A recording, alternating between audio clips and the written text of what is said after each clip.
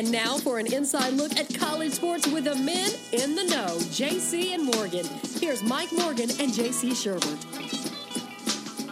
It is another installment of the JC and Morgan College Football Podcast, although we have been branching out a little bit of everything here in this offseason, including some great guests. And today we have one of my favorites. I've gotten to know Brad over the years, just calling games, going back to when I was doing them on radio and running into him at various football and basketball arenas throughout the SEC.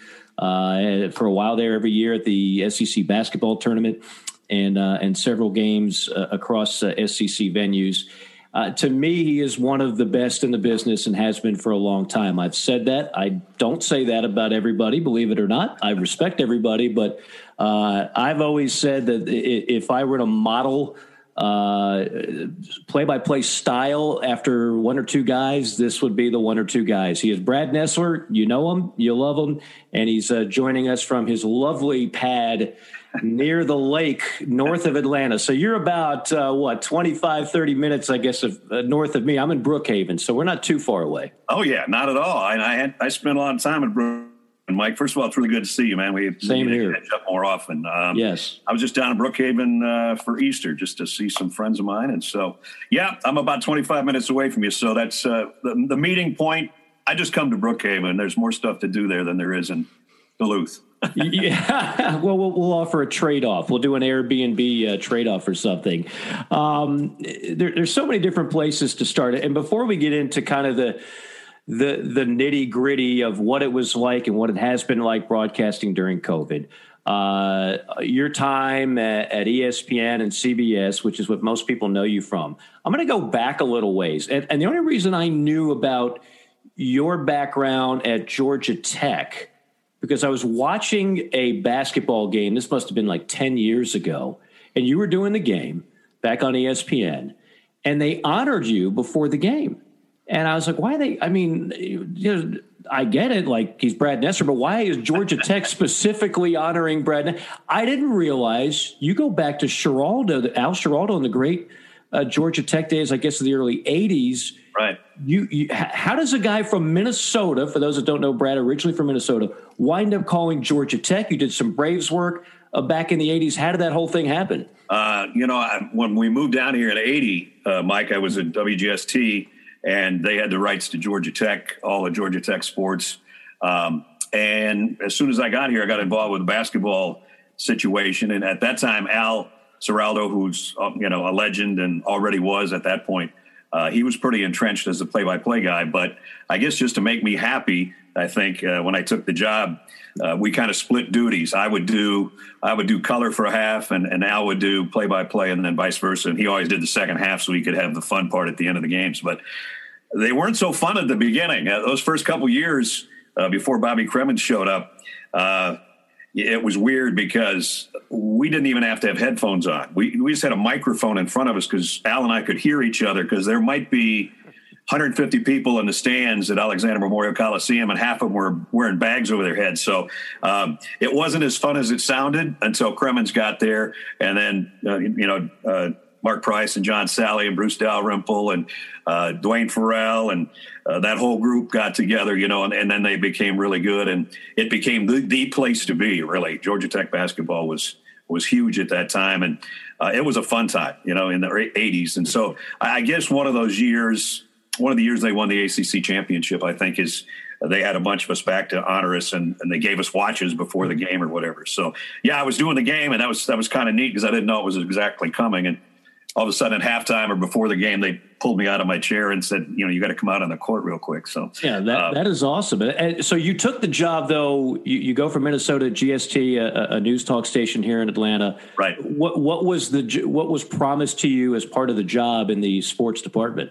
Afternoon drive and a nighttime talk show, which I totally hated. I couldn't. It didn't have anybody to bounce it off of. Now they got either duos or maybe three people doing talk shows together, so you have something to bounce off of people. And at that time, it was way back. This is really going to age me, but back at the time, when you followed baseball games or gave scores out at night from 10 to midnight, you were doing it with a ticker. And basically, for those of you that don't know what it is, you have to Google it.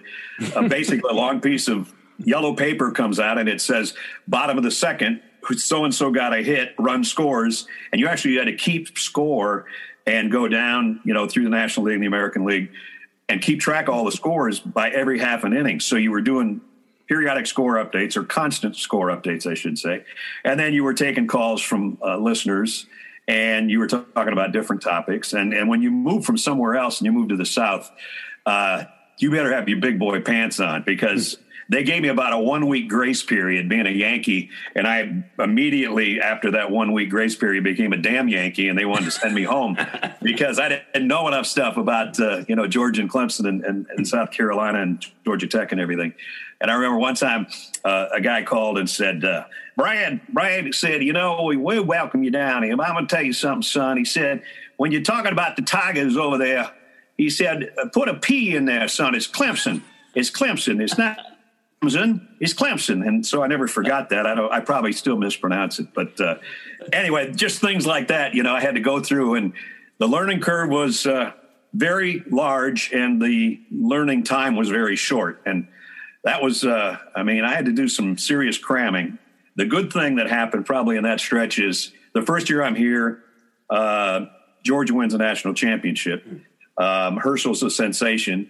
The Falcons go 12-4, got beat by Dallas and shouldn't have. It wasn't a year. And then Georgia Tech got better a couple years later. So that first couple years, and then shortly after that, the Braves got good. So, all in all, not a lot of championships in there and that type of thing, but at least the sports was good to talk about. Yeah, we still have national announcers that say Clemson with a Z. Yeah. The P thing is real. I grew up in South Carolina, and that's real. That's a real deal. If you say Clemson, they don't like that. Yeah. I still hear it now. And I cringe right? Guys that are saying it, because I'm thinking in the social media world, Twitter's blowing up, and the people in Clemson are saying, this guy's an idiot, or this girl's an idiot, whoever's doing the game. As long as I worry about them. Just as long as you didn't say Jordan Hare Stadium when you did the first Auburn never game. did that. Never did. Yeah, that's a no-no. That is definitely a no-no. Now, did you dabble some in some Brave stuff as well at that time? A little bit. We had like coaches shows and that type of thing, or manager shows. I did Joe's show, Torrey's show, and that type of thing. I got asked to be part of not necessarily the Braves play-by-play group, but in that group. And I turned it down because I had some other things that were coming up, including the Falcons. And I didn't want to do too many things, have too many sticks in the fire. So anyway, I stayed away from that for the most part. And how many years did you do the Falcons? I think I did the Falcons for either 5 or 6. My first year was 82, and the league goes on strike, and I was like, this is perfect.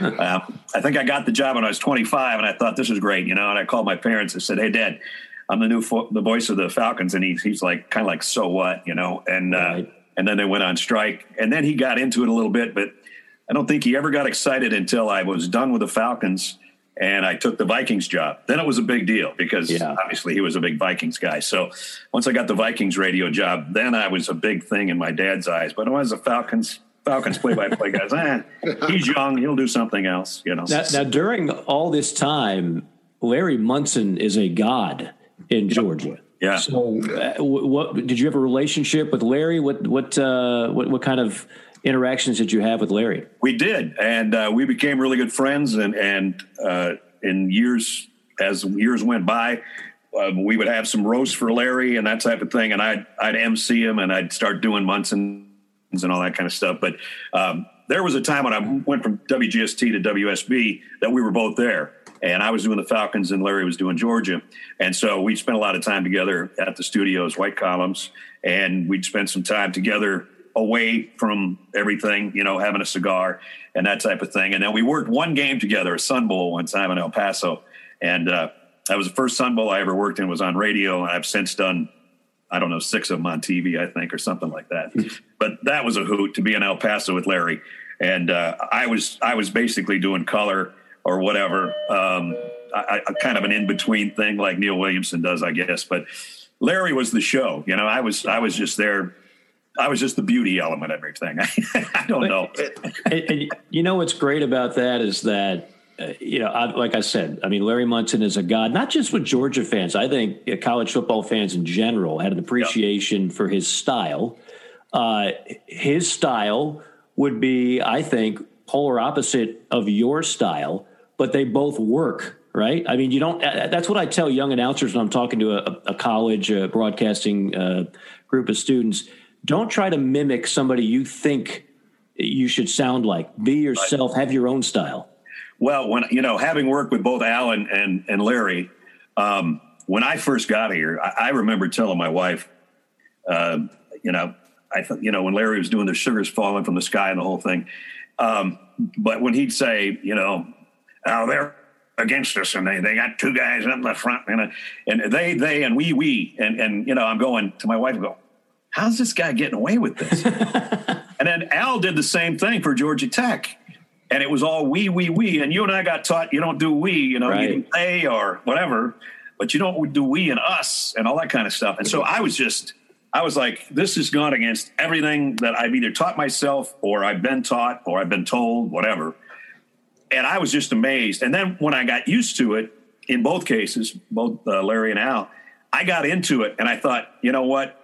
I'm never going to be like that, but I can sure sit back and appreciate it like a normal fan. And that's why those guys, there just aren't those guys anymore. I mean, There's guys that have done it a long time and are really, really good at it, like you were at South Carolina and still are.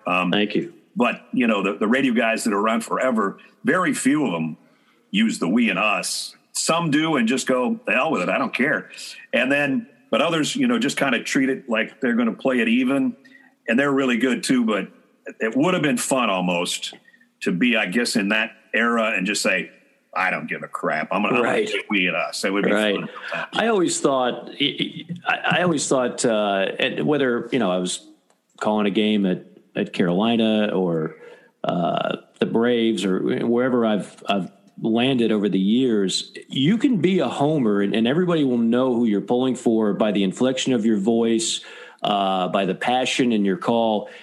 But I always was a little bit hesitant to use we and us because I felt it almost sounded like you were taken away from the actual people that are performing. Right. Like you didn't do anything to contribute to the win. And you know how it is. Like when the home team wins and you're the home announcer, people come up, oh, great job, Brad. Great job, Mike.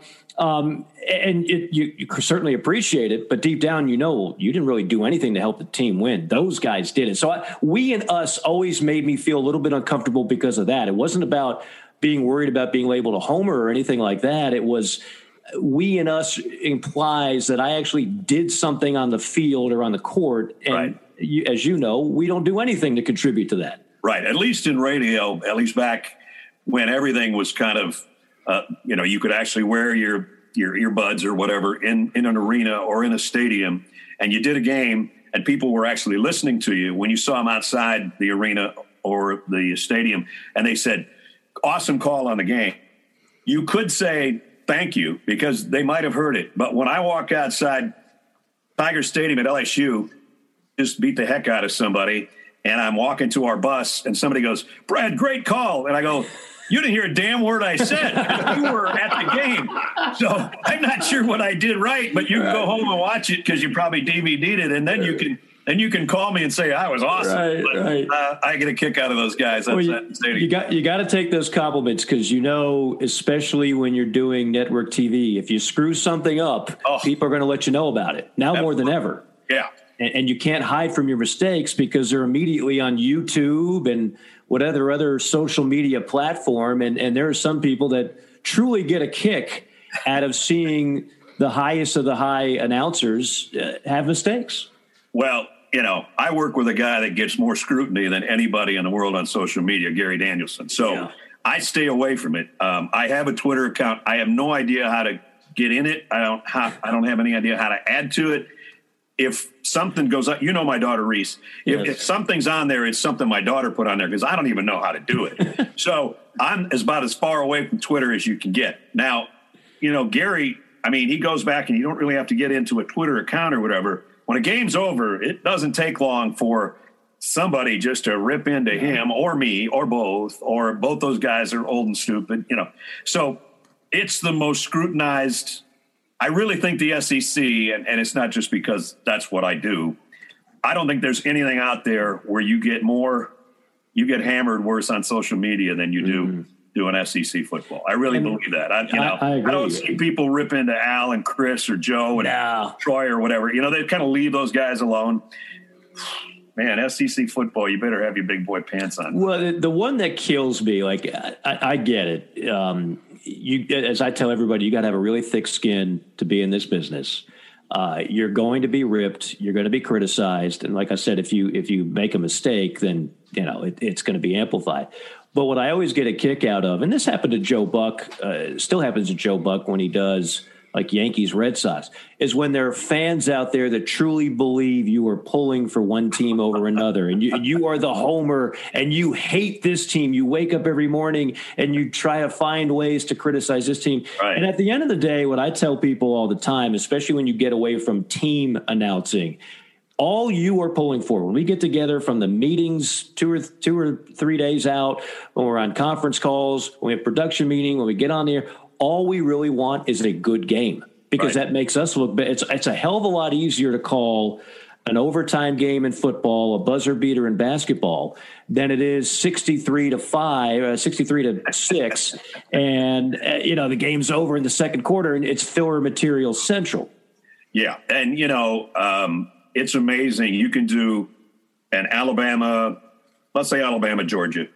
You can do an Alabama, Georgia game, and I will guarantee you that 50% of the people on Twitter or whatever are going to say that Gary Danielson or Brad Nessler are the biggest homers for Alabama that I've ever seen in my life. And you can go down the other side of the ledger, and 50% of the people are going to say, I can't believe how they were kissing Kirby Smart's butt the whole game, and da-da-da-da-da-da. And it's amazing, and I'm going, well, I wonder what game they were listening to or what game were they watching, And so you can't ever please anybody almost any of the time. And when you do, it feels good that you think, wow, nobody picked on me today. I must have done a good job. And what you were talking about doing a good game, I mean, the Final Four, the second game the other night, Saturday night, the last call on the half-court shot. And I texted Jim and Raft and Grant and Tracy, and I said, what an unbelievable game and what a great job all of you did doing it. And Jim got back to me right away, and he said, Ness, you know what? And so did Raft. Raft said it a little more colorfully. He said something about, as you well might know there, my humpy friend, it embellishes all of us when the game's good. And then in Jim, Jim said it in Jim's terms, like he said in a game like that, you just feel fortunate enough that you were there to see it. You know what I mean? And when you do a game like that, I'm like, I was so jealous, but I was so psyched for those four. And at the same time, I'm thinking, I did 6 games the first weekend, and the closest one I had was 1 point. The next closest I had was 9, I think, Right. So you pray for those March Madness moments, and once in a while you're lucky to get one. I mean, to get one like that in a game that good is just phenomenal. Fantastic. A couple years ago, the LSU-Alabama game was probably as good a football game when Joe was a senior and Tua was a senior and that kind of thing. Mm-hmm. You look back at those games, you go, wow. And you almost don't know it. It's really good when you're doing it, but then you get done, and a year later, you see highlights of it, and you go, ooh, man, that was fun. I mean, that was so much fun. I remember last year, I'm trying to think, most of your games were fairly competitive this year on CBS, were they not? But I mean, not too bad. You're not too bad because Fowler and Herbie, it seemed like and they have the primetime ESPN game, every one of them was a blowout this year. I don't think they had a game within 20 points. So they were joking about it the whole season.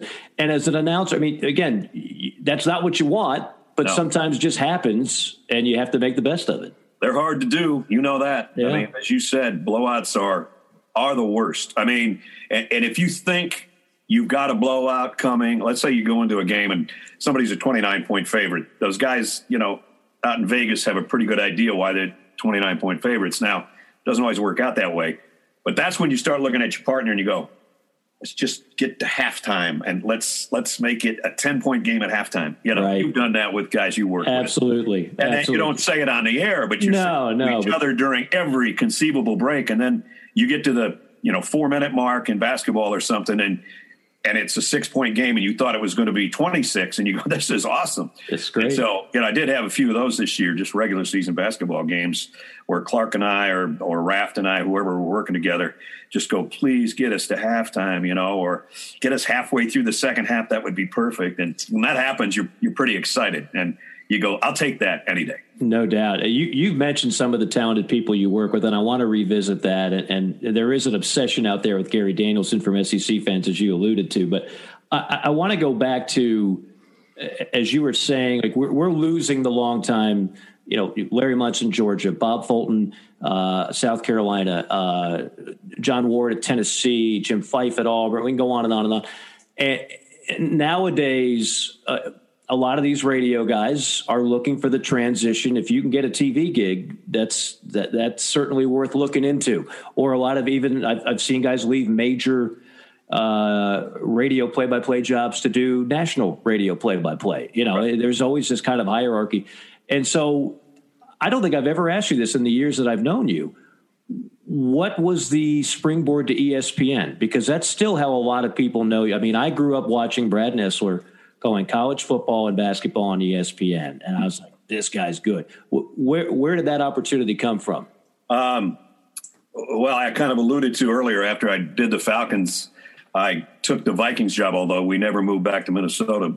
I just went up there on weekends and, did the games. But I also transitioned into doing Jefferson Pilot Raycom ACC games. Their ACC game of the week was usually at noon on Saturday. So I'd go from that game, fly to Minneapolis, do about 2 hours worth of commercials for WCCO, then do the game on Sunday, and then come back and hit into my regular job on Monday morning. I guess I must have worked every day of the week at that time, I guess. But anyway, I did about probably 3 seasons of ACC football on Jefferson Pilot, and Jimmy Rayburn was running the place at the time and ran it all the way up until it became, has become the ACC network or whatever, kind of joined in to do that.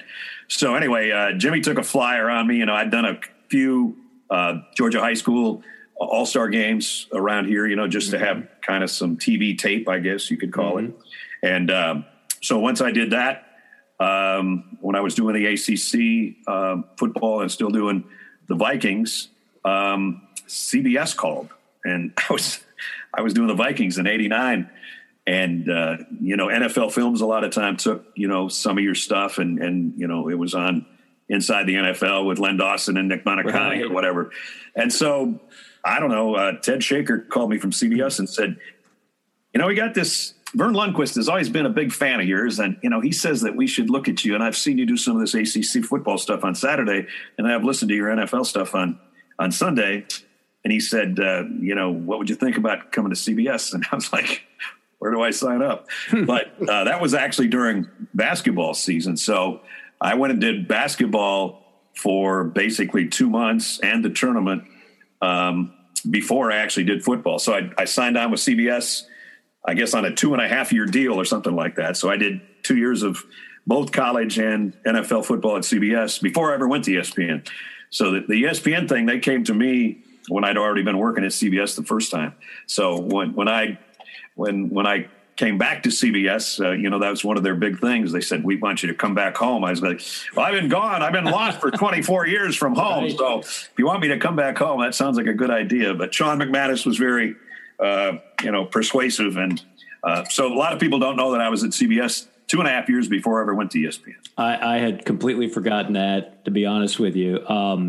Was it hard to come back? That's a dumb question. Obviously, it's rewarding to come back. Was it hard to leave what you had at ESPN would be the better question. Yeah, it was. I mean, I'd been there so long and had so many great partners. Started with Gary. I was with Gary for about 7 years or somewhere in there. And then I was with Bob Greasy and Lynn Swan for 8.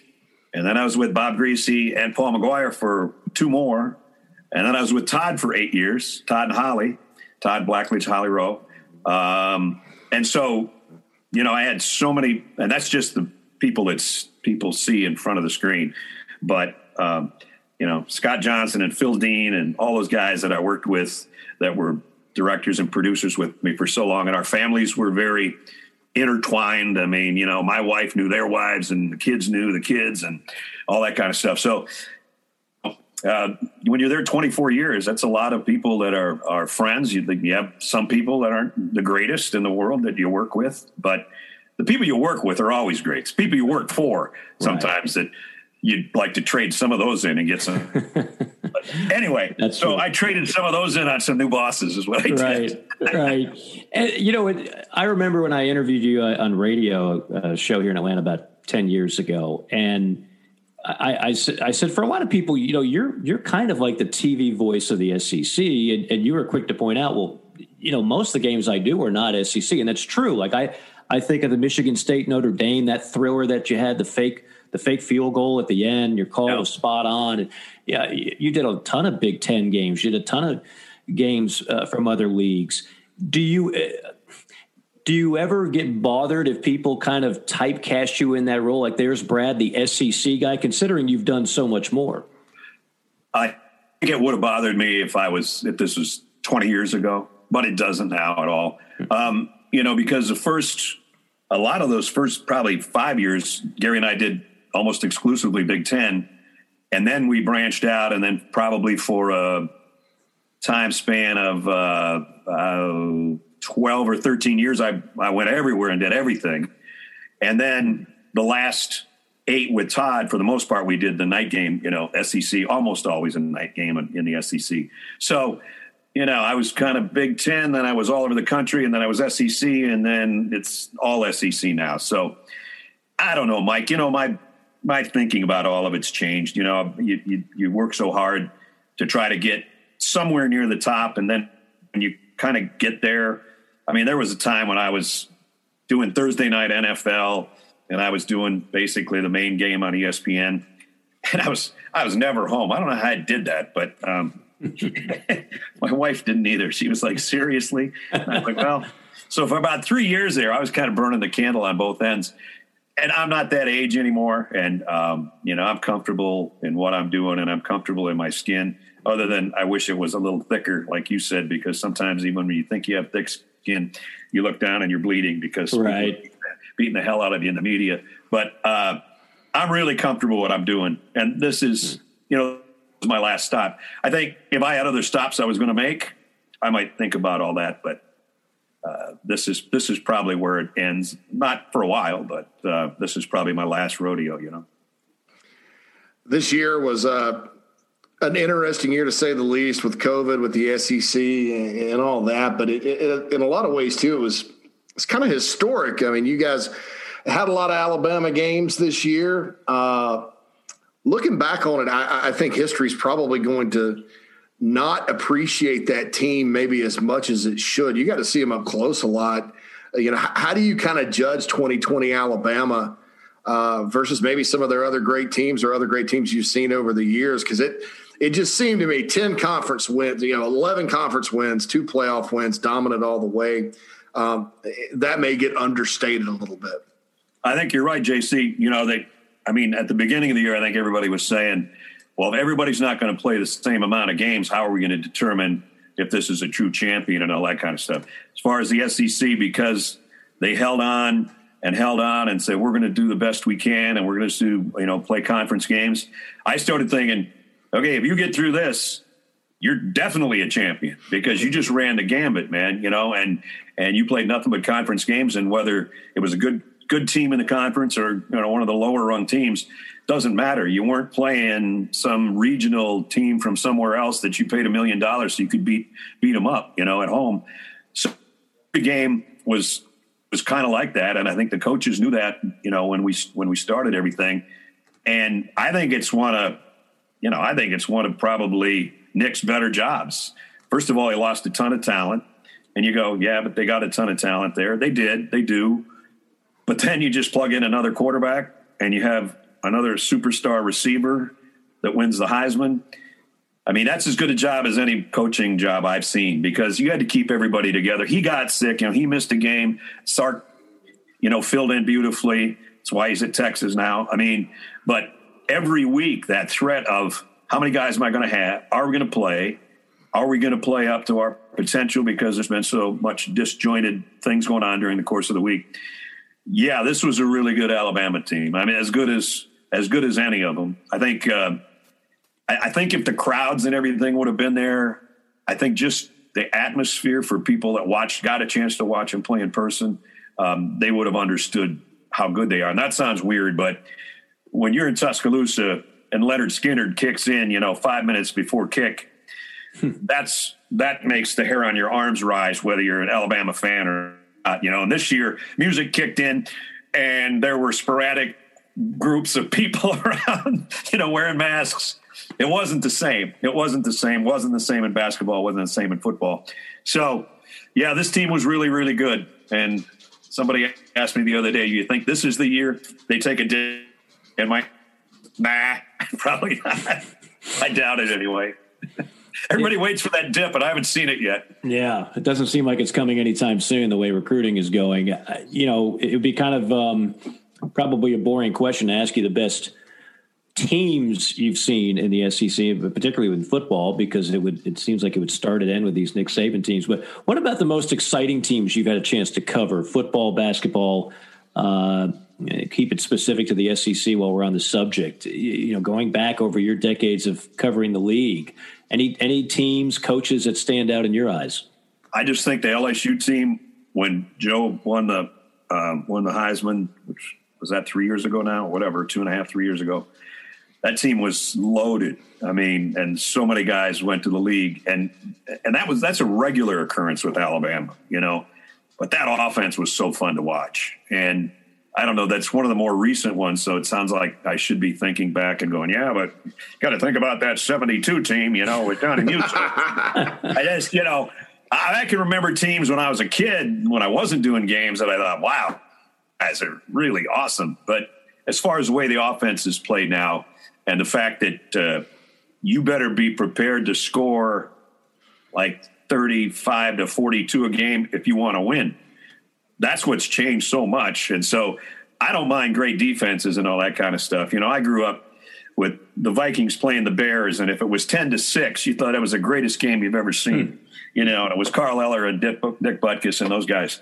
And that didn't bother me as long as my team won. I didn't care. But I just think just the last 5 or 6 years, how prolific the offenses have been in the SEC, it's pretty easy to look at some of those teams and go, man, those undefeated teams that put up 50 a game, or, defense might not have been as good as they wanted it to be, but man, were they good on offense. So I'd probably pick some of the recent SEC teams, Alabama and LSU and that type of thing, just because of their offense. It'd be hard to go wrong with this. What about basketball? You were there for the Pitino, Kentucky teams, the Nolan, Arkansas teams. Any of those stand out? Yeah. I mean, I don't know if, Kentucky won championships that I did with 3 different coaches, I guess, Rick, Tubby, and Cal. And I did so many games. It seemed like I was in Lexington every Tuesday night. I was thinking about getting a condo there, And so, I mean, I saw so many of those teams, and they had so many number one draft choices or first choices that now that's kind of gone by the wayside. Those teams would have been some of the most fun to watch, I think. And yeah, the 94 feet of hell that Arkansas had for a time. I've done some of the games, that interconference games that at the beginning of the year, the Champions Classics and that type of thing. And I did a game about 4 years ago. I think it's one of the most fun games I've ever done. North Carolina and Kentucky were playing. I think we were in Vegas. I don't know. They keep changing the site of those games. And then it's Ohio State and who am I missing? North Carolina plays that's the other matchup. And they just swap every year. Did a game and it was 110 to 107, I think, and it wasn't overtime. And like Kieran Fox or somebody like that had like 44, and somebody for Kentucky had 39. It was just like the best regular season game I think I've ever seen. And then, I just have spots of other games that I've done over the years. Back in, I think it was 92, Larry Connolly and I are doing a game on Fat Tuesday down at LSU. And they're playing Kentucky, and it's Dale Brown against Rick Pitino. And LSU got up 31. Oh, I watched this game live. Like 11 and a half minutes to go. And I'm like, this thing is so over. And then, Travis Ford and some of those guys started hitting threes, and it just started raining threes. And they came back and beat them like 98-96 or something like that. This is impossible. That's why you never give up on a game. Right. Like this, Most amazing comeback I ever saw as a freshman in college, watching it in the dorms. And I'm struggling to stay awake and like, why am I even staying up for this? This game's over. Yeah. And before the game, we were out there getting ready to do our on camera, and it was Fat Tuesday, and the crowd was so subdued, at Maravich Center. And I was like, man, there's something wrong with the kids. I don't know if they've been drinking all afternoon or what the story is. And they waited until the red light came on. They were very smart. And they all had their beads all balled up, and they started throwing them at Larry and I while we're doing our on camera. So we're out there going like this, trying to explain what we thought was going to happen. So that was a big night for a lot of reasons, the before the game and then the end of the game. And, did a Kentucky game one time where Jody Meeks scored 54. That was fun. Remember that? I remember bits and pieces of games I did, maybe not necessarily the best teams, just bits and pieces of games I did that I thought, wow, I'm never one like that. So or bits and pieces of history, I guess.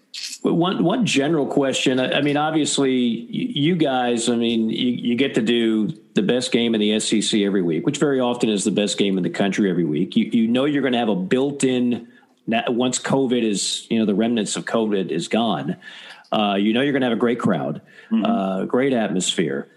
In college football, as I've said, no matter how poorly it's been mismanaged for decades and decades, the product is so beloved that it's always going to have such a strong following. But does it concern you? JC and I talk about this a lot on this podcast, how it's great that we're seeing some of the best coaching and programs in the history of the sport, particularly with Saban and Alabama. But every year, it's like clockwork. We're talking about the same 5 teams competing for the same 4 spots, competing for the same national championship. And I don't know if that's good for the sport at all. It probably isn't. And, I have 2 ways of looking at this. One way, like you said, 2 of those 5 teams I might see every week. So from that standpoint, I'm pretty selfish.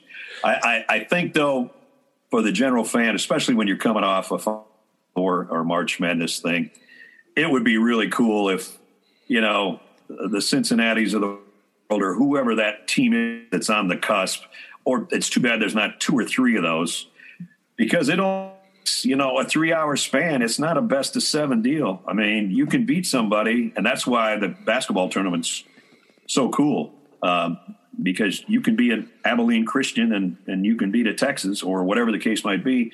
Now, that might not work in football, but you get 2 really good players in basketball, you can kind of change your program. You get 3 of them, let them stick around till they're seniors, and you can win a national championship. Football, you need more than that. And unfortunately, the rich get richer all the time because that's where they want to go play ball, because that's where they want to be to go to the NFL. You want to go to Alabama so you can get drafted in the NFL, or Georgia or LSU or, whatever, Ohio State. It is sad that it's always, we can pick out, Gary and I have done this just about every year for the last 3.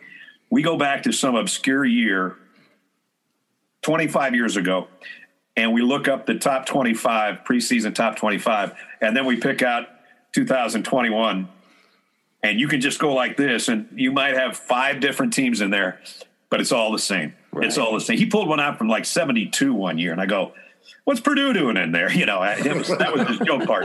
That was the joke part. But they were actually pretty good in 72. But, you can just year in and year out. It would be really cool if, they expanded things and you knew that somebody outside the Power 5 was going to get in, and then another team that, maybe is 10-1 could get in, just to make it a little more interesting. Now, those might be blowout games, but still it would give the fans of those teams something to look forward to. You've been in a lot of venues around the league, obviously. What is one that may be underrated in terms of game day atmosphere? We hear about, you talked about Alabama, Auburn, LSU, Florida, they're obvious. But what's maybe an underrated place to catch a game around the league?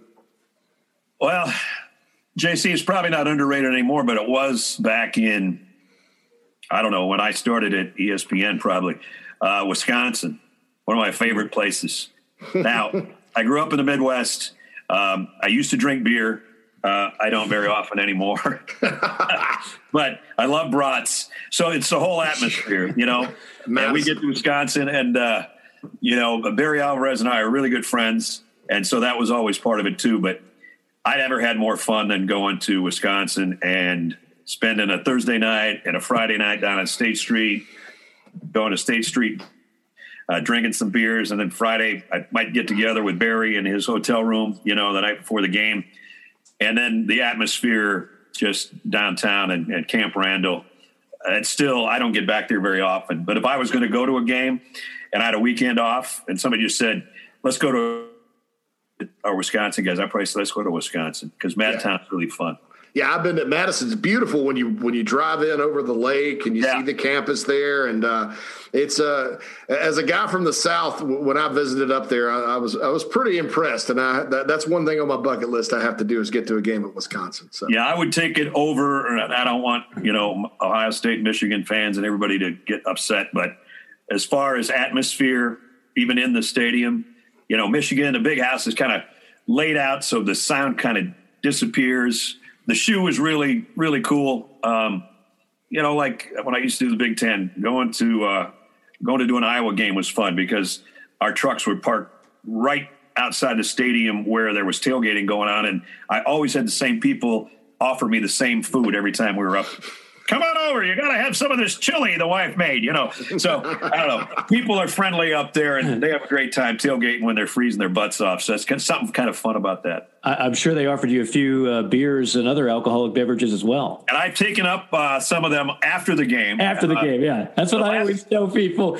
Because, some of the fans of the SEC are so darn nice. And if they run into the announcers, here, have some of this, Mike. I would love to after the game. But this is like a recipe to get fired if you drink a couple of those before the game. Exactly. Last two times that I've tailgated, once was after a game at Clemson. And, Todd was my partner, and one of my best friends is a Clemson grad, and he goes to almost all the home games. So I said, listen, I'm going to come find you after the game. He said, we'll have just as much food and stuff after the game if you want to have a cigar and whatnot. So we went out in the crowd, and it was, Todd was like Elvis, because he's so tall. I could hide, but Todd couldn't hide. And boy, we were getting hit up for pictures and everything. And we thought, hey, the game's over. We can't get in trouble. And then when Clemson played Georgia Tech a couple years ago to open the season, I went with my buddy and his wife and my wife, and we actually tailgated. It was hotter than hell, but we tailgated for several hours. And it's the first time I tailgated since I was a kid. And I just had a blast. It was a lot of fun. It's a lot of work. Awesome. And people that put those things together and do it, they do it with some panache, man. They got a little bit of everything going on, but Clemson is unbelievable. Yeah, I hope my home audience doesn't get mad at me, but I've been to some pretty serious tailgates at Clemson in my life. So a lot of my fan base pulls for the other team in South Carolina. So I don't want them to. Well, now that's a good scene too, with the caboose and with everything out there. It's pretty nice. It's not bad, but Clemson, and they're friendly too, Brad. You hit the nail on the head there. I've never heard of anybody that's not like a rival fan. Like A&M played there a few years back, and my A&M friends were like, "These are the friendliest people ever." And they want to beat the tar out of you, and it's loud, and they're going to boo you and all. But the tailgating scene there is, I have to say, it is very welcoming and inviting. I'll tell you another place where they couldn't be more friendly. That's Nebraska. Those people, best fans. I mean, it's unbelievable. I know people have probably heard this and they don't maybe believe it, but they will cheer the other team and the other team's performance, even if they beat the Cornhuskers. And in this case, they're probably cheering the other team right now more than they're cheering the home team. But I don't think I've ever bought a drink at a bar in Nebraska. It's just like, hey, if you're standing around and you're with your crew or whatever, it's like just whatever that guy's drinking. And I'm like, okay. And so there I am with all that lineup of Diet Cokes, Mike. Yeah, of course. I'm already disappointed you don't drink beer anymore. So when I'm going to the Brad Nessler Lake House this summer, what are we drinking? you can drink whatever you want there. I mean, it's a full bar. It's just I'm kind of a Scotch guy now, but there's everything you want, my friend, will be there. Okay, I'm a bourbon guy. They're same family, so that's exactly. That's good. Now you've done some good rivalry games. What is the one you've done the most? I mean, you've probably done some Carolina, Clemson, Florida State. I thought about this the other day. I think I've done every Power 5 conference one there is. I think. I could go down the list. I could start on the West Coast and Washington State, Oregon State, UCLA, USC, Cal, Stanford, and then work my way Arizona State, work my way this way. Done everything in the Big 12. I've done everyone in the ACC, everyone obviously in the SEC. Everyone I can think of in the Big 10 that would matter. I mean, maybe at the time, maybe Northwestern and Illinois wasn't a big, something like that. I've done every game there is. I think the one that I miss because I'm in the SEC, if I'm going to miss one, is OU Texas. I miss going to the State Fair. That was one of my favorite games and one of my favorite scenes and one of my favorite 2 days leading up to the game. All of that. That's the one I miss. But I've done every one. And then of course Army Navy is one of the greatest games ever. As far as I'm concerned. That's a bucket lister right there. Yeah. Oh, you got to do it. Trust me, it is on the list. And I think about it because we're so specialized now where conferences have their own networks and whatnot. There's not going to be many people like a Brad Nessler that can say they've done virtually every rivalry game in the sport. I mean, that's going to be hard to match. It might be. I'm going to sit down and go through all of that. I've thought about it, but I haven't written it down. But I call you back sometime. I'll go through the list, however many there are. I think I've done them. Done them all. So, and some are way better than others, and some are way more remote than others. And I wasn't crazy going to the Palouse to do Washington State because it's out in the middle of God knows where, and it's hard to get to, and you can't get out of there either. But like Mike Price was the coach then, and his wife would always have us over for lunch. That was the highlight. But Ryan Leaf, too, when I did that game one time and went to practice, the ball never touched the ground. It was unbelievable. He had a bunch of those Smurf receivers, like 4 of those guys, and I had never seen him better passing, whether it was 7-on-7, 11-on-11, just doing it against air. And I'm like, Coach, this guy. And I've never seen a guy that I thought he's a surefire Hall of Famer in the NFL. Because I never saw the ball touch the ground. It was like every pass was like, boom, boom, boom. Right. And then, he didn't quite pan off. But I guess he's doing what we do now. I'm not sure. Exactly. Yeah. I mean, he'd be the first one to tell you if he had a checkup from the neck up, he could have been that Hall of Fame quarterback. Seriously, I remember him in college. He was there's a reason why the Colts seriously thought about taking him over Peyton Manning. He was that good. Funny, that other guy, how did he ever turn out? Yeah, he turned out okay. Oh, that's right. Yeah, Peyton did all right. Wrapping things up with Brad Nessler, I mentioned I'd circle back to this. Just quick kind of word association. I'm thinking of some of the partners you've worked with over the years. Just anything that comes to your mind. Let's go all the way back to Paul McGuire. Oh my God, one of the funniest. I'm supposed to do one word. It doesn't have to be one word. It could be a couple sentences. Whatever. One of the funniest guys I've ever been around. We still talk. He and his wife Beverly are great friends. And he never drank a Budweiser that he didn't look at the label to see what the date was. If it was more than 2 months old, he wouldn't drink it.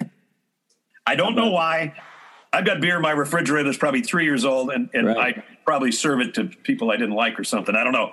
But he used to do a show in Buffalo, and it was sponsored by Budweiser. And to this day, they come over with a truck, and they take cases and they put it in his garage and like on an every 3-week basis or something. And he lives in Charleston, so has nothing to do with Buffalo anymore. He just made so many great friends with Budweiser. He's never had to buy a bottle in his life, but all of them have to be. And he is a funny man, and probably a better football IQ than everybody gave him credit for because he sort of had a shtick, right? Kind of the Paul McGuire shtick. Awesome dude. That's a long answer. Sorry. No, that's good. That's good. I mean, that's again, he gets lost in the shuffle, and I was young when I was watching games with that he was doing, but I thought he was hilarious. I thought he was one of the original characters. I never would have guessed he was overly concerned about the date on a beer. I mean, I would have just figured if it was 20 years old, he would have just shotgun it right there. And no, the guy's 80, and he still complains about the dates on Budweiser. Dick Vitale. Most passionate guy I've ever worked with. He gets caught by people not realizing how hard he works at what he does and how well prepared he is, because he's Mr. Nessler, I'm telling you, he's a PTP, he's a high rise, and he can say all that stuff. But when you really think about the stuff he says, it's quality. It's quality. An 80-year-old guy, and but I worked with him from the time he was 50-ish or somewhere around there. And I was kind of nervous. So the first game we did, we went to Allen Fieldhouse, and we're doing Kansas and somebody. First time I'd even ever met him. And he said, I can't believe I've worked with Jim Simpson. I've worked with Tim Brando. I've worked with and he goes, and now I got Mr. Nessler. And I say, well, it took you all this time to get a quality guy to work with, I guess. So that set our tone right there pretty much for the rest of our time together of 24 years. I was to both his daughters' weddings. He's a great friend. Yeah. He and Lorraine are awesome, and awesome with a capital A. Well, yeah, you guys complimented each other so well. That was one of those surreal moments for me, working a tournament with him 4 or 5 years ago. And it took me I had to amp myself down. Oh, yeah. As a kid, I grew up watching Dick Vitale multiple days a week. He was a rock star. And I always tell people, people are critical of everybody, especially the longer a guy does it. You won't find a better human being in our business. No. And that's genuine. Absolutely. What shtick is shtick. Yeah. How good a person he is 100% genuine. And then, his cancer right. as his gala has raised multi-millions of dollars. And that's for the Jimmy V Foundation. And that's super too. Real quick, you mentioned 2 of these guys already, but for me, it's hard to be this high up and still underrated. I think Todd Blackledge is outstanding, but Todd Blackledge. He's one of the 2 best that I've worked with, and I'm working with the other one. So the last 2 guys, they're similar. Todd's a little more straight. Gary's a little more outside the box type of guy, and but Todd he's a really cool guy off the air. And we spent many a Thursday and Friday nights sitting outside by the pool of whatever hotel, or if there wasn't a pool, sitting outside commiserating about everything other than football. And he just texted me the other day, and he sent a play-by-play of the Sugar Bowl when he threw the touchdown pass that beat was it Georgia or Notre Dame? I don't know, whatever. And it was Keith Jackson's call. And he said, hey, man, you should make this my ring when I call you. And it was Keith going, oh, he's going for the bundle. And, oh, he's got a touchdown, And he always tells me the story back when they did that bowl game, when they were playing for the national championship. They did it the old-fashioned way, where they would come out and they'd have either the captains or the players say their name, come out and get it. But that year they just had the captains do it. They had the captains introduce each one of their guys, like on the offense and the defense. And so Todd does the whole offense, and he goes, and I'm Todd Blackledge. And so this is my offense, and this is the team that's going to kick, Notre Dame or Georgia's butts or whatever. And Keith goes, he hopes so. That was Keith Jackson's comeback line. He hopes so. So now Todd is really, really good, and I love listening to him, and I loved working with him for 8 years. He was spectacular. And then, of course, the guy that kind of ties it all together, the second coming, you being reunited with Gary Danielson, who might be your last partner, depending on how things turn out. And maybe something that people don't know about Gary. We mentioned earlier, a lot of people, he can be polarizing, and he doesn't shy away from that, which I like. But maybe something people don't know about working with Gary. Oh, man. He knows the game so well, and he constantly is updating kind of like his knowledge of the game. Everybody can talk to coaches. Everybody can watch film, watch tape. But, he goes around and he picks guys' brains in the off season to try to keep up to date on, when the RPO thing started. Like he knew it was going to happen before it happened, because he had talked to so many guys in the office. Kind of get it. It's kind of like play action. He goes, well, it's a lot like play action, but he works really, really hard. He watches so much game film. I'm glad he doesn't ask me to do it with him, because I just go, dude, I'm bombarded the way it is. I'm just trying to keep the promos and the commercials going and who's got the ball and who doesn't have the ball and all that kind of stuff. But yeah, he was good when he started. And he was maybe 2 years into it when we started working together back in 92 or whatever. And, we got along immediately because our personalities, as far as thinking we're funny, I always tell him, you think you're funny. And then when he does something funny, I go, I know funny, you're funny. But has to work with, he's a great friend. We always say we got divorced and then we got remarried, because he claims this year that if you add our two stints together, we'll be the longest running college play-by-play analyst team there's ever been. Now, he looks up stuff like that. I have no idea. You would think back in the day that Keith and somebody, but Keith spent a lot of years with different guys, right. Frank Broyles, Bob Greasy, Eric Parsegian, whatever. And same thing with some of those other guys. So I think Gary and Todd are the two best there is. And I can't say anything better than having spent the last, it's going to be 13 or 14 years between those two guys, just the last 13 or 14 years of my life. And I have as much fun off the air with them as I do on. Well, it comes through on the broadcast. I can't thank you enough for taking the time on this. I'll circle back on one other thing.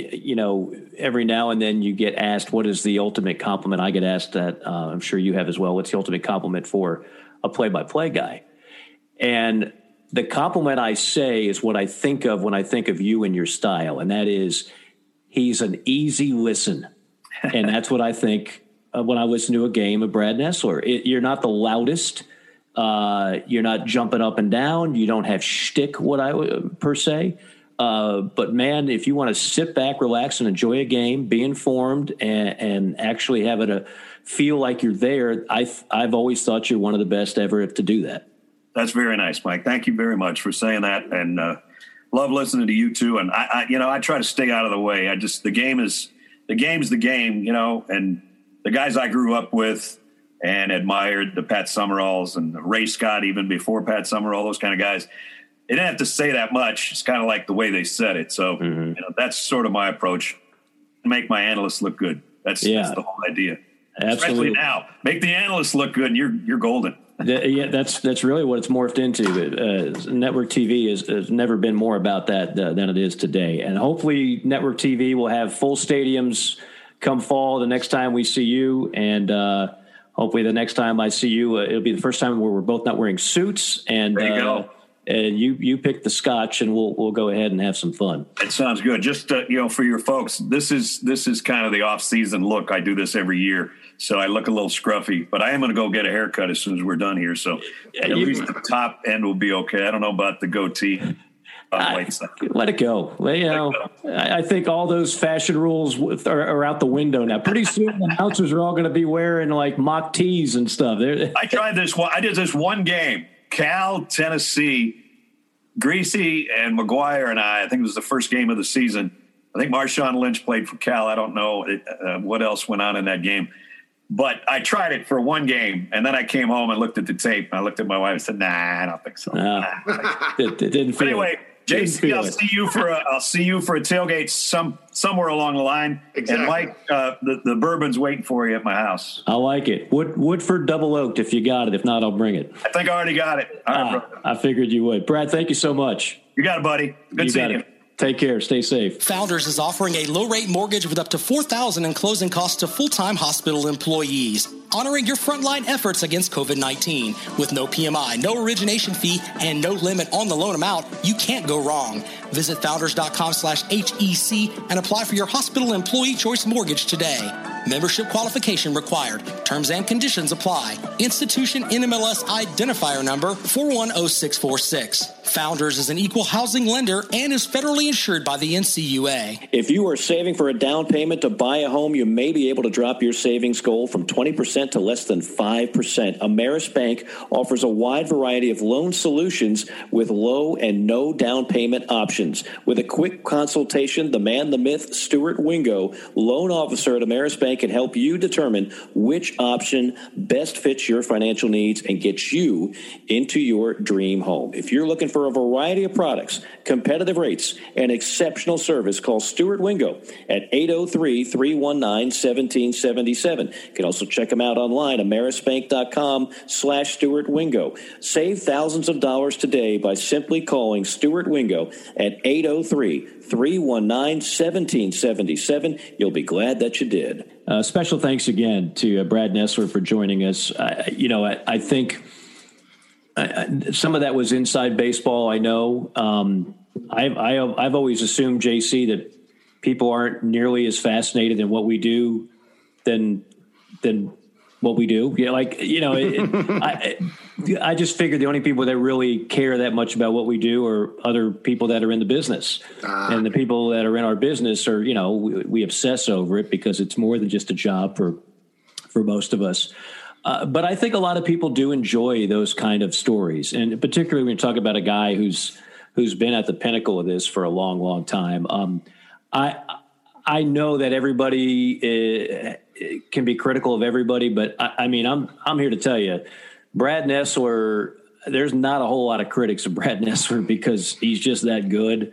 Ron Franklin, a lot of people, particularly in the SEC, were big Ron Franklin guys. He had his own following, and I think Brad kind of took the torch from him. And again, he's not just an SEC guy or a Southern guy. He's done just about everything all over the country. But I thought that he was outstanding. I can't thank him enough for joining us as long as he did. Yeah, that was huge. If you're a college football fan in general, just listening to that interview, that fired me up. And when Vern Lundquist decided he was going to hang it up, and look, there's some Vern haters out there, but he's beloved by most in the SEC. I thought really there was one person that could, pick the torch up and keep going. And it was announced, Brad was there and was kind of the second team for a little while on CBS, and to pick up the torch on the CBS game of the week. There really is nobody else I think would have made people happy. And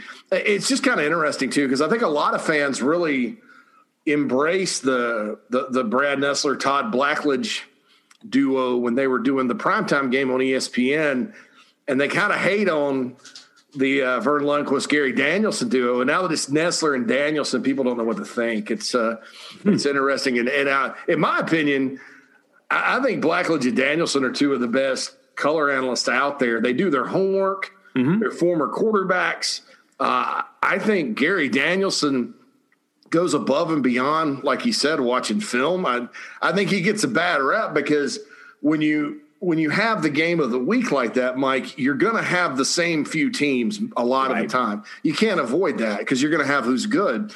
And so it almost sounds like, Nick Saban and Kirby Smart are his buddies because but what that is he's done his homework, and he's talked to them, and that's what you should do. So, and that was just a treat for me. The fact he mentioned Wisconsin is great. I have to get to a game there. I went to Madison a few weeks back, and I was stunned. I was just – you go into town, you get off the interstate, you go around a curb, and then there's this big, massive, beautiful lake and a big city, kids everywhere. Camp Randall it's actually on an old Army camp base, Camp Randall.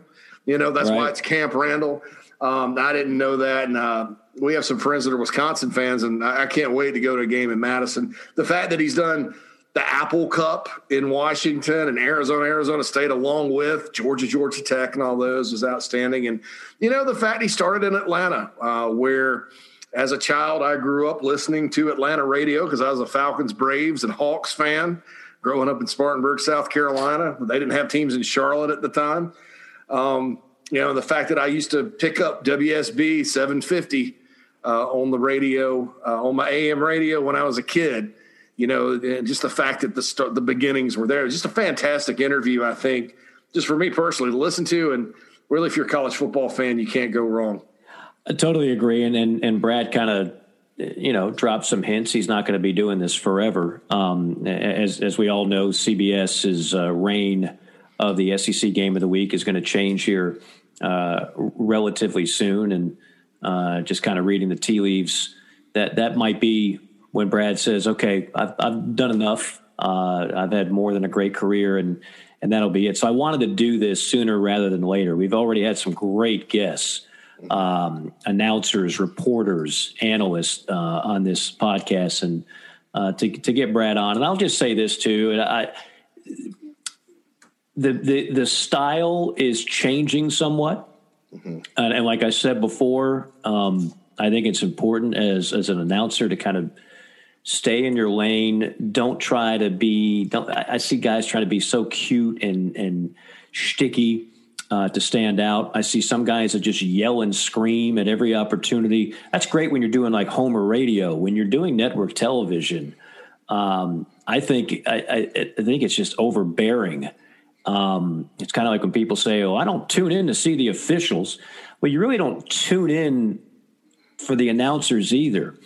But the announcers can make the experience either much more enjoyable, or they could really take away from the experience. So I think for a lot of people, when you see our guys screaming at everything and almost like a used car salesman approach to every call, I think that can take away. And the other thing I would just say is there was a time, if you were going to be on national television, there was a certain level of voice that you have to have. I'm amazed, quite frankly, at a couple of guys that I hear, and the sound is something I never would have thought would ever make network television. Again, beauty's in the eye of the beholder. Brad Nessler, want to talk about pipes? I mean, he just has the most. When God gave him that voice, he said, "You're gonna be an announcer, son." Yeah, like that's it. And he has a subtleness to what he does too. Yeah. That's. I remember South Carolina, Florida, 2010 at the Swamp. Marcus Lattimore breaks off a big run in the second half. Gamecocks won that game. And I remember listening to the call. I was actually at the game, but I went back and watched it.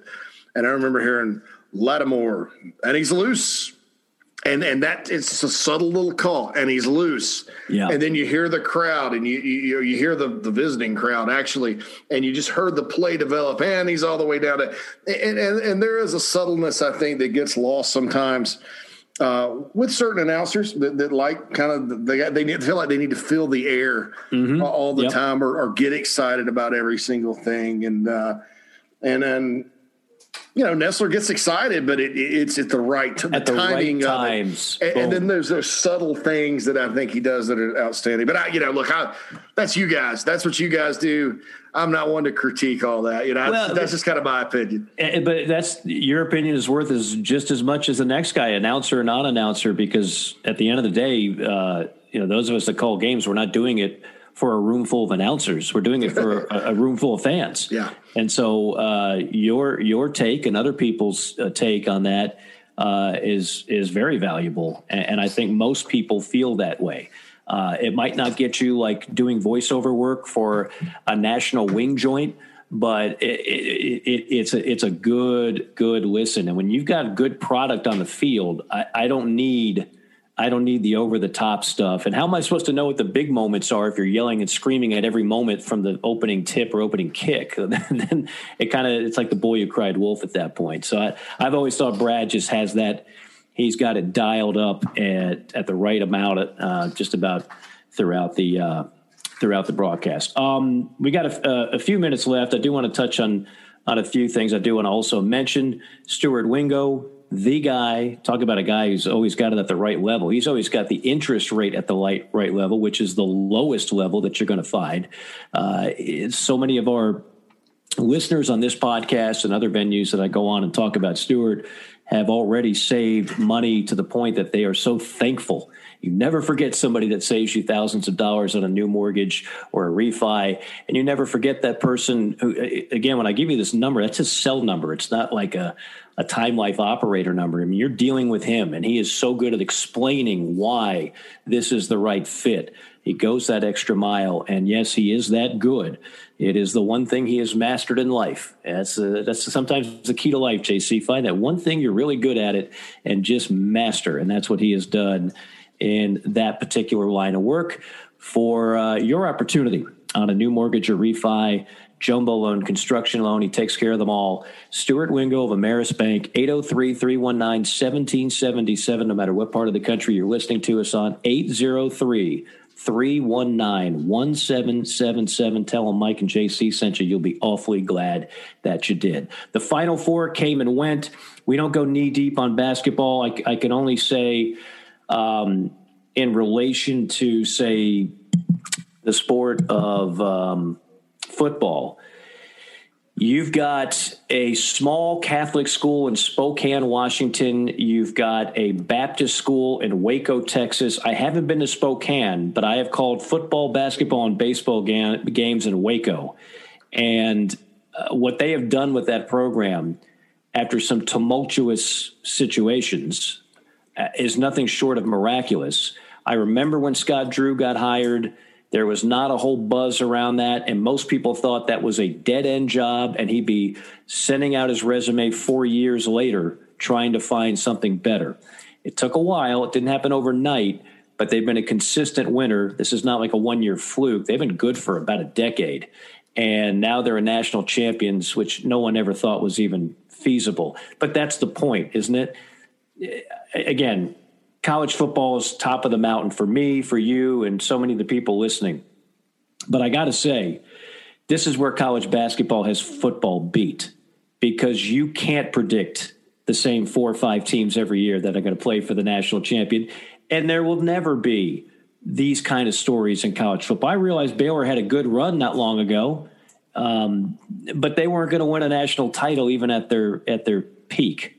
And that's the difference. So I think people do what makes people that ordinarily are not even basketball fans embrace March Madness. It is that. It is truly somewhat cliche, and that all it takes is $1 and a dream. If you get into that tournament and you got a decent team, first off, even if you get to the Sweet 16, that's a banner. You get to the Final Four, that's a banner. You win the Natty, that is a memory for life, and an even bigger banner. And so there's more than just one winner, and you've got the opportunity to do that.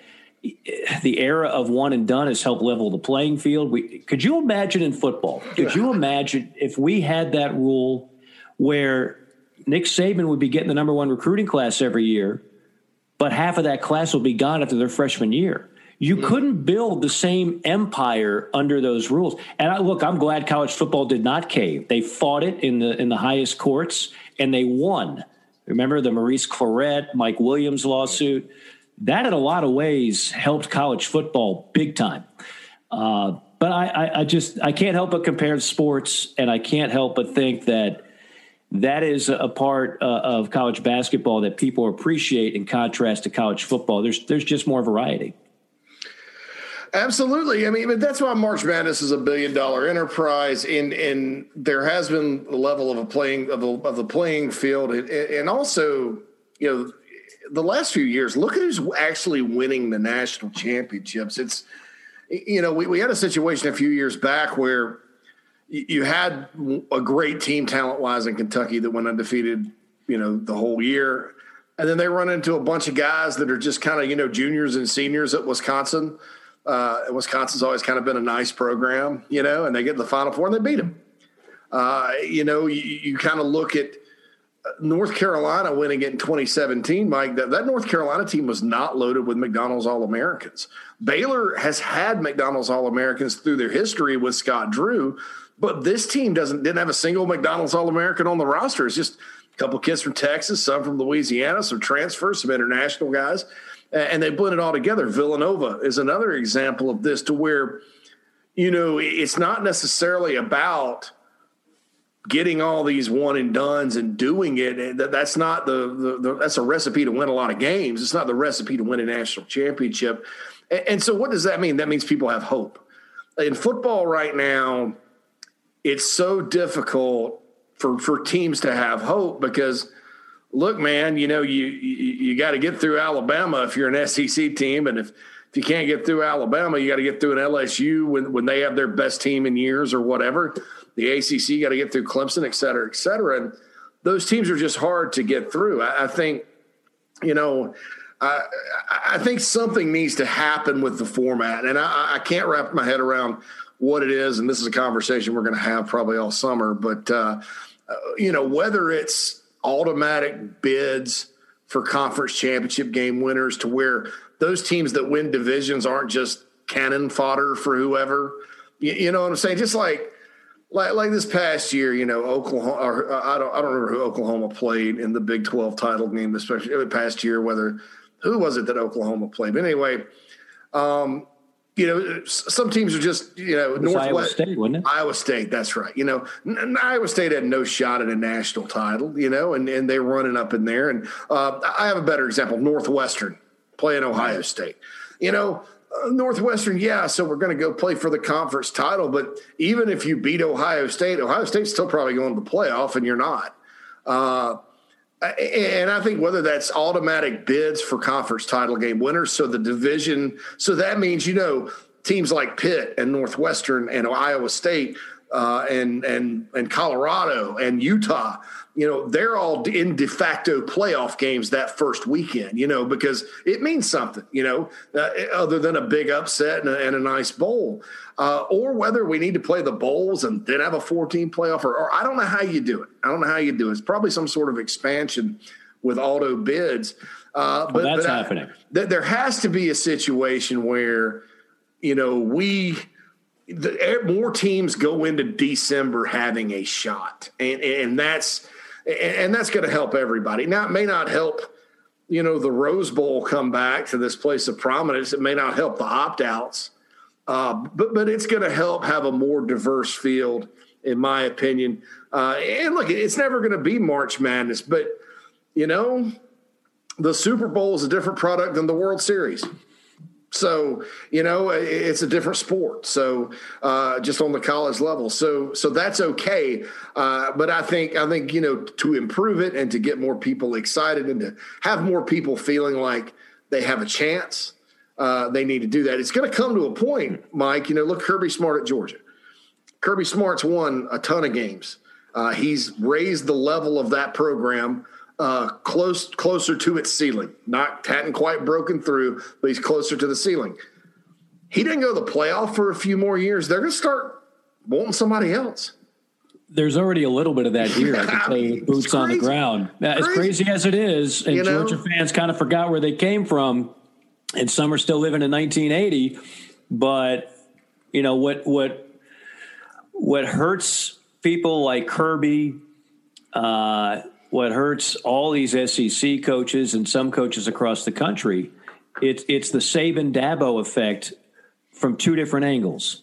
The Saban effect, everybody expected Saban would be really, really good. He was already good before he got the Alabama job.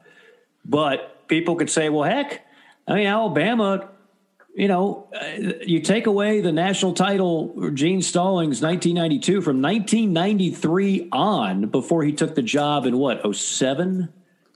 For Saban? 07.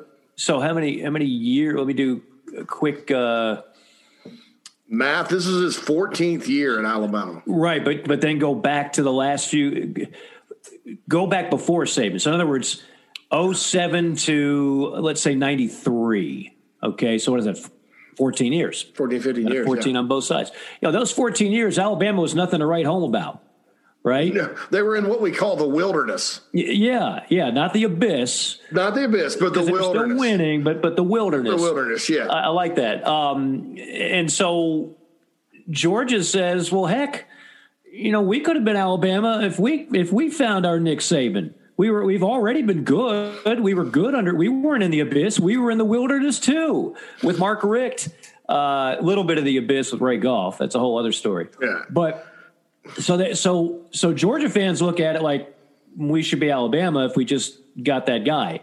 And then all these other schools say, well, Clemson was relatively irrelevant for decades, and they landed on Dabo Swinney, and now they're a national power. So if they can do it, anybody can do it. So I think those two coaches just raised the bar for everybody and put an incredible amount of pressure on all these other coaches. Look, I whenever this comes up, I say this, it's not just wishful thinking. I am utterly convinced. And I know there's some people out there that still, hang tight to their 14 playoff and will convince you that it's a bad thing to expand. And I think the arguments are generally weak, but we're heading to 8. I don't think it's going to happen until this contract is up, because everything in college football moves at a glacial pace, and college football contracts, TV contracts, are not generally changed in the middle of them. But I think when this deal is up, and we've got 7 down and 5 to go in this 12-year deal, I would be shocked if 4 doesn't expand to 8. And now, if and when that happens, don't think that Alabama and Clemson and Ohio State and Oklahoma aren't going to be good every year. Yeah. That's not changing, I don't think, unless the coaches leave. But what can change is that we've got more people in the pool, right? They might not be swimming in the deep end, but they're in the pool. And right now, they're not even near they're outside the fence where it says members only, and they're not getting inside the pool grounds. So I think that can only help the sport and be good for the sport. It can only help recruiting those other schools that continually find themselves behind the same 5 or 6 schools that we're talking about. I think that's what we have to look forward to. And then, it's the debate. You and I have had this. Do they go with there's no question in my mind it's going to be the 5 conference champions. Then yes. The only debate of controversy will be, do they give a Group 5, the one Group 5 team, a seat at the table as they're part of the 8, or do they say, no, you join your own playoff and make money doing that? It's one of those two things I think will happen. Yeah, I'm with you there. And we're obviously going to talk about that and get that going. I feel like, and we've all talked about this, but we've both talked about this. I feel like it's probably a good idea for them to have their own playoff, because I think that you're going to get to the point where you're going to need to keep the bowls alive somehow, and 50% of those bowls are G5 versus G5. So why not, make it a little more interesting, up the stakes, if you will. And I don't want to get to a point where there's a second place team in the SEC West that's played an undefeated SEC West champion and an undefeated SEC East champion and lost those 2 games but won the other 10. I don't want to sit there and have to look at them and say, well, you can't get in because Boise State went undefeated. The best team they played was Oregon State, right. With 6-6 Pac-12 team. And stuff like that, but that's the problem. That's the problem. I think we in football, high school football all across the country, you don't have like an Indiana high school style basketball tournament where everybody plays. You have divisions and levels based on enrollment and resources, and that's just how football is when you go for the playoffs. So there we go. That's my point there. We're talking now. Here it is, going on the second week of April. I'm doing the Mississippi State spring game in a couple weeks, which will be interesting on multiple fronts. And you and I will talk a lot of spring football in the next month. But the week after that, I've got FCS playoffs. And go figure. It's going to be so cool doing it in the spring. Like, I love this. I think they're going to be very well received and watched. Mm-hmm. And I wish this could be a regular thing. I understand the number one thing against it. Number one might be a lot of people we're creatures of habit. We like football in the fall. And those FCS schools are just like us. They like having their football in the fall. But this would provide a much bigger stage. Mm-hmm. So many of these games would be nationally televised. The playoff would be, you're not competing against anything. You own the day. the quarterfinals, the semifinals, the title game. But for the northern schools, it's so cold in January to practice and February to start. That's where that story kind of ends, unfortunately. Mm-hmm. But I can't wait. I love it. You and I, we're SEC guys, right? But we're not elitists. We just love college football, period. Yeah. I'll watch a Division II championship game if it's on. I mean, I've watched a lot of college football this spring, FCS level, and love it. But you're right there, because in the upper Midwest and in the I guess I don't even know what part of the country you'd really call the Dakotas and Idaho and places like that. The Big Sky country. It's ridiculous in the winter, and your national powerhouse right now at that level is North Dakota State. So and I think they play indoors. One of them plays indoors, but you're not going to tell an indoor practice facility like these other schools. The resources aren't going to be there, so you can't just play the games. You got to practice 5 days a week, and most of these schools don't have that level of facility, and that's probably where it stops. We're going to have to stop here soon, but is there anything else you're keeping your eye on? I know I mentioned spring football. I know you're obviously knee deep in that on the South Carolina viewpoint. Anything else that strikes your fancy? I want to say this. I watched, and we talked about Clemson a lot here. I watched Clemson's spring game last weekend. Unfortunately, their backup quarterback got hurt, so depth at quarterback is going to be an issue. But DJ Uiagalelei certainly kind of reminds me of a Jamarcus Russell, Dante Culpepper type of big quarterback with a cannon. And they've got some good young receivers on their offense. They're going to miss Travis Etienne and some of those other receivers, but don't feel sorry for them talent wise. And then I think their defense, and I think we'll see this from the first game, and we're going to talk about this game all summer, but against Georgia, I think their defense has a chance to be elite. I think just watching it, evaluating the personnel or whatever, I'm pretty much was impressed by that group at Clemson on Saturday. It's going to be Clemson ATL after Trevor Lawrence. What is it going to look like? They had maybe the biggest weapon in college football for 3 years. Now he's gone. But again, not chopped liver that's getting ready to take over that spot. So we'll be talking a lot of spring football and other good stuff that always pops up this time of year in the off season right here on our podcast, JC and Morgan. Our special thanks again to Brad Nessler. Thank you all for downloading, tuning in. Again, great numbers across the board. We know there's a lot of options out there. We appreciate you guys hanging tight with us throughout all the clutter and everything else. And we'll try to keep providing some entertainment for you.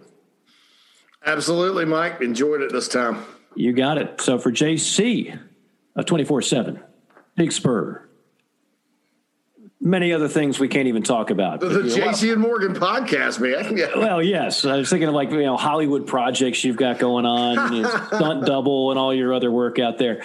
I am merely Mike Morgan, and I look forward to talking to you guys soon. Have a great one. Thanks again for tuning in.